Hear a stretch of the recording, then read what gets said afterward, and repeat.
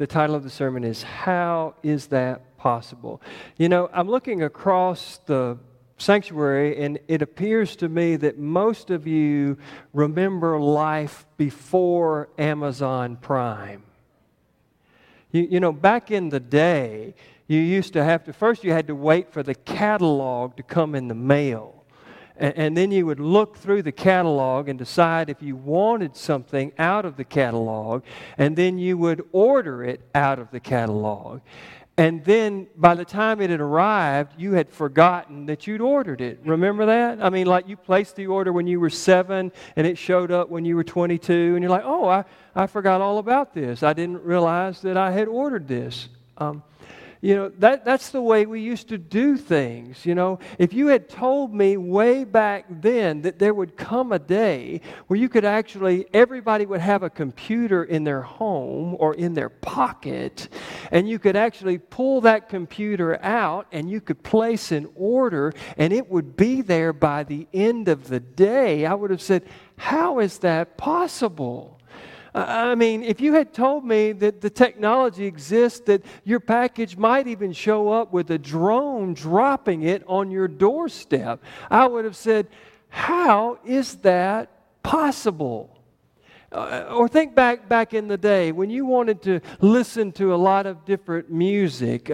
Back in the day, you had to pull out your record player and all of your albums. And so if you wanted to listen to multiple different songs from multiple artists, you would have to change out that record every time you got ready to listen to a new song. And you couldn't really listen to that music when you left, at least the music that you wanted to listen to, unless you took your records and your record player with you. And then all of a sudden, the boom box and cassette tapes came. And then all of a sudden, you were more mobile. So you could have your boom box in one hand and your cassette tapes in the other hand, and you could take that pretty much anywhere you wanted to go, and you could listen to that music. And you still had to find it on the cassette tape, but boy, it was so great. If you had told me way back then that one day there would be this thing called the iPod or your phone where you could listen to thousands upon thousands of songs at your disposal, you could carry them with you wherever you go, and you could listen to them wherever you would go, I would say, how is that possible? I mean, I just couldn't imagine it. And so I spent some time this week just thinking about how the things that are normal in our life today, even 10 years ago, were not possible, and how I was like, how in the world do we do this stuff? I'm to the point now, and maybe you are too, that I don't really question if anything's possible anymore. I mean, I'm pretty much sure that if somebody wants something to happen, that they'll find a way to make it possible to happen. And yet there's this one area where I still sort of struggle. I still ask that question, how is it possible? And it's when we talk about the Trinity. You know, today, in addition to being Memorial Day weekend in the life of the church, it is also Trinity Sunday, where we're supposed to celebrate the doctrine of the Trinity. But how is it possible that God could be three persons and yet one person? How is it possible that God could still be in heaven, but yet God came to earth? How is that possible? Well, John Wesley said a lot about the Trinity, but one of the things that he said that I actually remember well about the Trinity is at one point Wesley, who is the founder of the Methodist movement and what became the United Methodist Church, said that, you know, the Trinity is not even completely understood by the wisest of humanity. It is just hard to get our minds wrapped around three persons, one substance, all of those things. What does that mean? And if you go to the Bible and you try to look for a clear, concise doctrine of the Trinity, guess what? You're not going to find it. I mean, there are scriptures where it refers to God as Father, God as Son, and God as Holy Spirit. And we get a sense from reading all of those scriptures collectively what each one of those groups does. But there really isn't this clear, concise doctrine of the Trinity in the church. It is just a tough concept to understand. And yet, in the scripture that we read this morning, in addition for it being Memorial Day weekend, in addition to it being Trinity Sunday, it's also most famous passage of scripture in the world Sunday because we read John 3:16. And if you look at all of this chapter, John chapter 3, you do see God the Father, God the Son, and God the Holy Spirit. And we learn some things about those three persons of the Trinity that might be helpful for us as we observe this Trinity Sunday. And so that's where our scripture, where we're going to focus. And the first thing that I would like to say when I'm thinking about how is this possible is what the scripture today says about new birth. It says that new birth is the work of the Holy Spirit. New birth is the work of the Holy Spirit. Now, this man Nicodemus, he is a Pharisee. That means he has set himself apart. He's in a small group of Jewish people that have been studying nothing but the Torah, God's law, and they are trying to implement God's law in every single facet of their life. So they've even so dedicated to the law that they have separated themselves from other people. There were never more than 6,000 Pharisees, Jewish historians say, at any one time. And so these people were devoted to studying and doing God's law. But not only was Nicodemus a Pharisee, he was also one of the rulers of the Jewish council. He was a member of the Sanhedrin. It was, I guess the best way to say it is they were the Jewish Supreme Court. They had jurisdiction over all matters related to Jewish people. And so this is a man that had not only devoted his life to separating himself and following and doing the law, but he was also the one that made rulings on the law for other people. And we're also told later, we get the sense that Nicodemus is a rich guy. We don't see Nicodemus after John chapter 3 until the end of the gospel, and that's when he comes back and helps to prepare Jesus' body for burial. And we're told that he actually brought 100 pounds of spices to prepare Jesus' body for burial.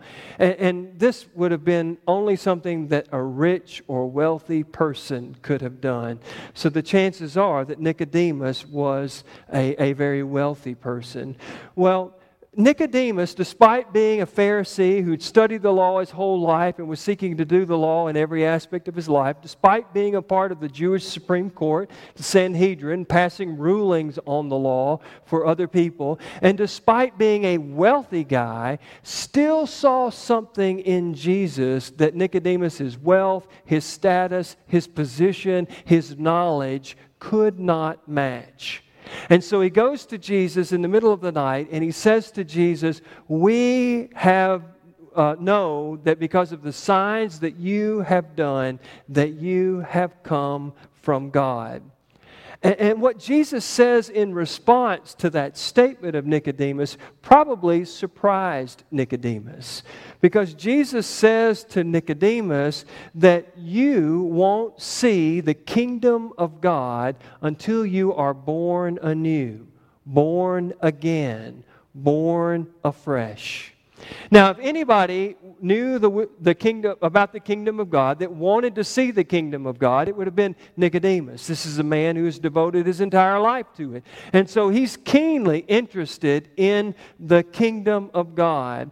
And yet he is being told that despite your knowledge, despite your position, despite your intellect, despite the rulings that you make for other people, you will not know the kingdom of God until you are born anew.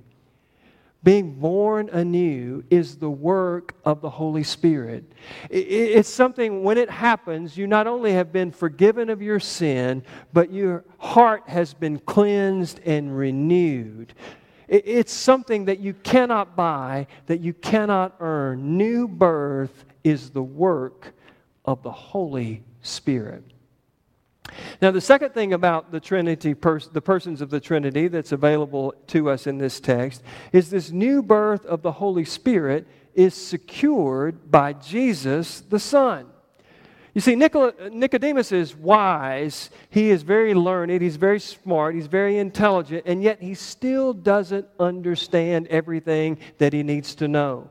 And boy, is Nicodemus in for a treat today, because he's actually having a conversation with someone who does understand, and he completely understands. And why does Jesus understand? Because Jesus has done something that no one else has done. He has actually been with God in heaven, and he has been at the right hand of God the Father. He has had conversation with God the Father. He has now come to earth so that we might understand more clearly who God is and what God has called us to do. And John says that Jesus died so that we might have life. Then he references this very unusual passage of Scripture in Numbers chapter 21. Maybe you remember the story. The Israelites had been enslaved by the Egyptians, and they had cried out to God, and God finally heard their cries and freed them from slavery and is leading them to the promised land. And it's taking longer than they think it should. And so what do they start doing? They start complaining. They start critiquing. They start fussing and saying, you know what, we were better off when we were slaves in Egypt. At least we got to eat a good meal. At least we had a warm place to sleep at night. And they just began complaining. And so they complained so much that finally God sent a plague of snakes. And these snakes came and they began to bite people. And some of the people that had been bitten began to die. And there's something about being bitten by a snake and dying that gets people to see the error of their ways and maybe turn back to God. And so these people then began to beg for mercy from God because they've been bitten and are dying by these snakes. And so God instructs Moses, here's what I want you to do. I want you to make a bronze serpent, and I want you to put it on a pole, and I want you to hold that pole up, and the people that have been bitten by these snakes can look at that snake on the pole, and they can find healing. And John says that Jesus' death on the cross is meant to be a lot like that. Because you and I are poisoned by sin. And what Jesus came to do on the cross is that He came to secure the new birth that comes to us through the Spirit, because He died in our place. He took upon Himself what we deserved. And when we go and look to God in faith, when we look at Jesus exalted high on the cross, we who have been poisoned by our sin, we too can find healing, just like the Israelites could find healing when they were poisoned by the venom of the snakes. So the Holy Spirit is what works in us for the new birth. But this new birth that's available to us through the Holy Spirit is secured by Jesus by taking the punishment that we deserved upon Himself. And then the third person of the Trinity is God the Father. John says that this new birth that is ours to receive is the gift of God the Father. And this is where that verse, John 3:16, comes in. God so loved the world that He gave. God gives us this gift of the new birth. God so loved, this would have been an amazing, astonishing concept for Nicodemus. People back in those days didn't see gods as loving beings. Gods were vicious, gods were petty, gods were vindictive. Your job as a human being was to try to appease the gods, to keep them fat and happy, because you didn't want to see what would happen to you if you didn't. It really wasn't about love at all. It was just about placating the gods. And so that Jesus would say that God the Father is love was a radical concept. They could not believe, but that's who God the Father is. And it says, for God so loved who? God so loved the world. No one is outside of God's love. No one is outside the circle of God's great love. It's not just for people in our church, but people from the church down the road, as Miss Nancy said. It's not just for the people on the right side of the sanctuary. It's for the people on the left side of the sanctuary. It's not just for people who go to church. It's for people who don't go to church. God so loved the world. There are no exceptions. And you can tell how much someone loves someone else by what they're willing to give up in order to communicate that love. And so that Jesus was willing to give up His very life as an expression of His great love for us communicates just how much God loves the world. The kingdom of God is not just a future reality. That's what Jesus wanted Nicodemus to see. That you can experience the kingdom of God in the present moment if you will allow yourself to be born anew. If you will repent and be cleansed from your sin, and if you will allow the Holy Spirit of God to come into your life and to give you power to do things that you could not or perhaps would not do otherwise. So often we think of faith as a cherry on top so that when we die, we get to go to heaven and enjoy that eternal life that John talked about. But make no mistake about it, if that is the only reason why we are involved in faith, we are settling for far less than what God intended. God wants us to experience the kingdom here on this earth in this present moment. And He says that at the end of the day, what will allow that to happen is not our knowledge, not our power, not our position, not our status, but it is new birth. A new birth that is the work of the Holy Spirit. A new birth that has been secured by the Son. A new birth that is the gift of the Father.